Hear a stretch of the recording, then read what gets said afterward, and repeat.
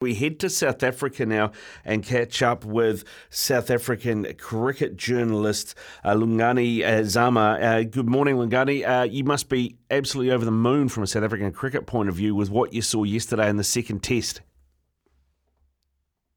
Yeah, good evening from us.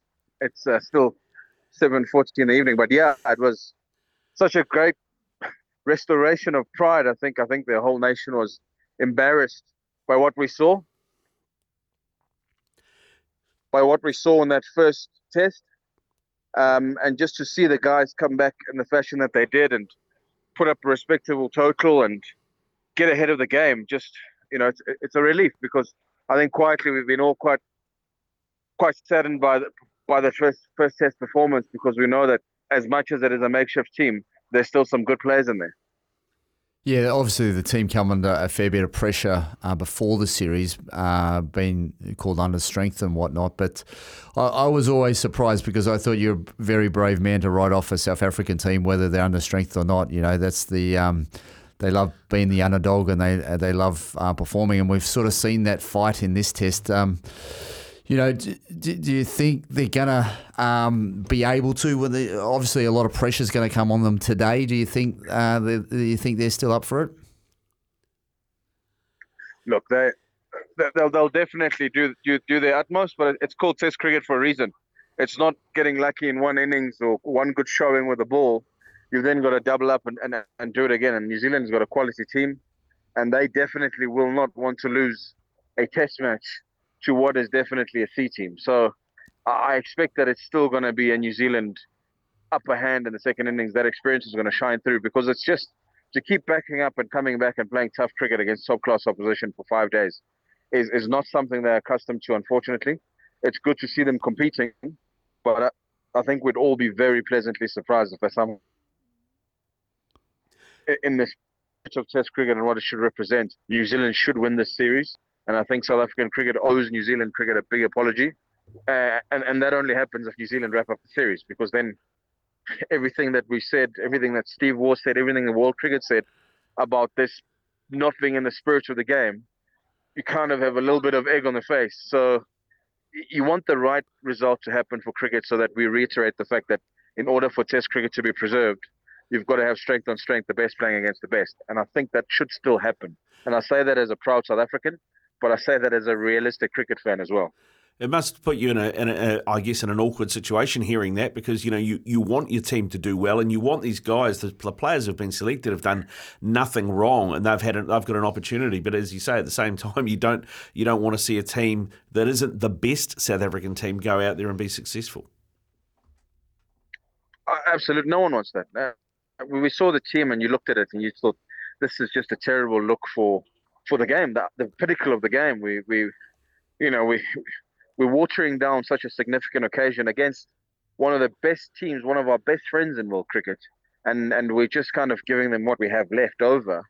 And like you say, these are proud young men who just starting their lives, played first class cricket for a few years. There's a couple of players in there, a couple of has-beens, if you want to call it that, but they've taken this opportunity because they were asked to, and they're doing the best they can. But in the spirit of the game, New Zealand need to win this. We need to lose a bit of face and then face it properly and say we'll never do this again, because you open the door to then say, well, actually, you can't argue with us. We drew a series in New Zealand against a team that was playing in the World Test Championship final not that long ago. One of the best generational batsmen, all these things. Kind of throw that logic upside down. You don't want that. The right thing needs to happen for the spirit of the game. And yeah. Yeah, I see the point, but I still think you're a brave man to write off a South African when you say they're not good enough.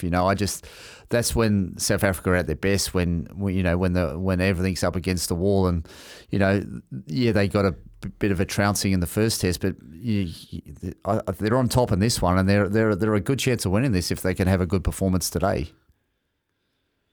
Big day, big moving day. They're going to have to back up with the ball again, and that's the thing. It's your second and third and fourth spells where you get tested as a captain, the patience as a bowler, because the help that you got in the first innings, you won't necessarily get as much as the pitch flattens out and class comes through. So it's a massive day.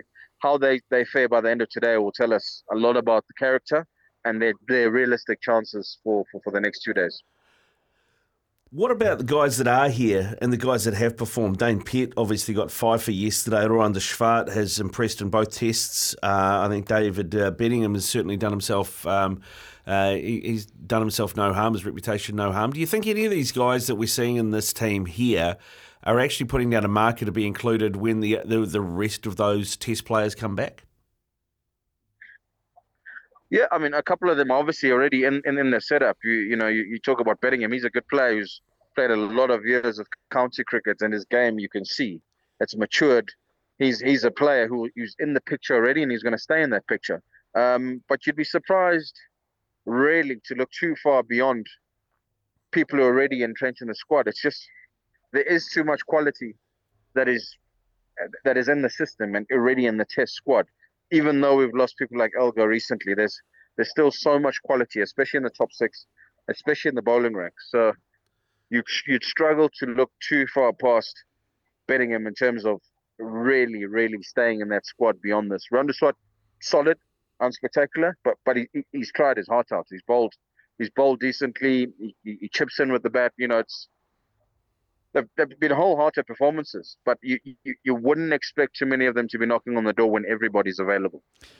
In saying that, if one of them scores a big 100 today with the pressure that's on them and in these situations, it's pretty hard to drop someone going into a next series when, if they can produce a big score today.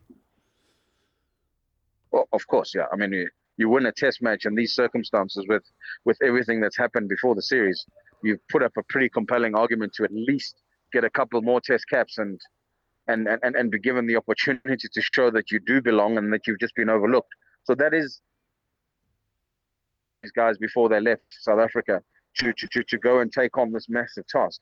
And they have. I mean, first test was a baptism of fire, but like you say, they've come back strongly and shown character and put up a proud performance already.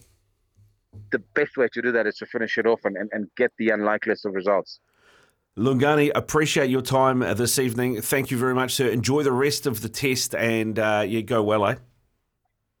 Thanks, guys. Thanks. Appreciate it. Enjoy the test match. Yeah, we'll do. Lungani Zama, they're with us out of South Africa. You sort of got that feel that by the end of play today, you sort of probably know who's going to win the test match, right? Yeah, definitely. As he said, they use it on day 3 of golf tournaments, don't they? But day 3 of a test, it is moving day. Yeah. Moving day, 100%.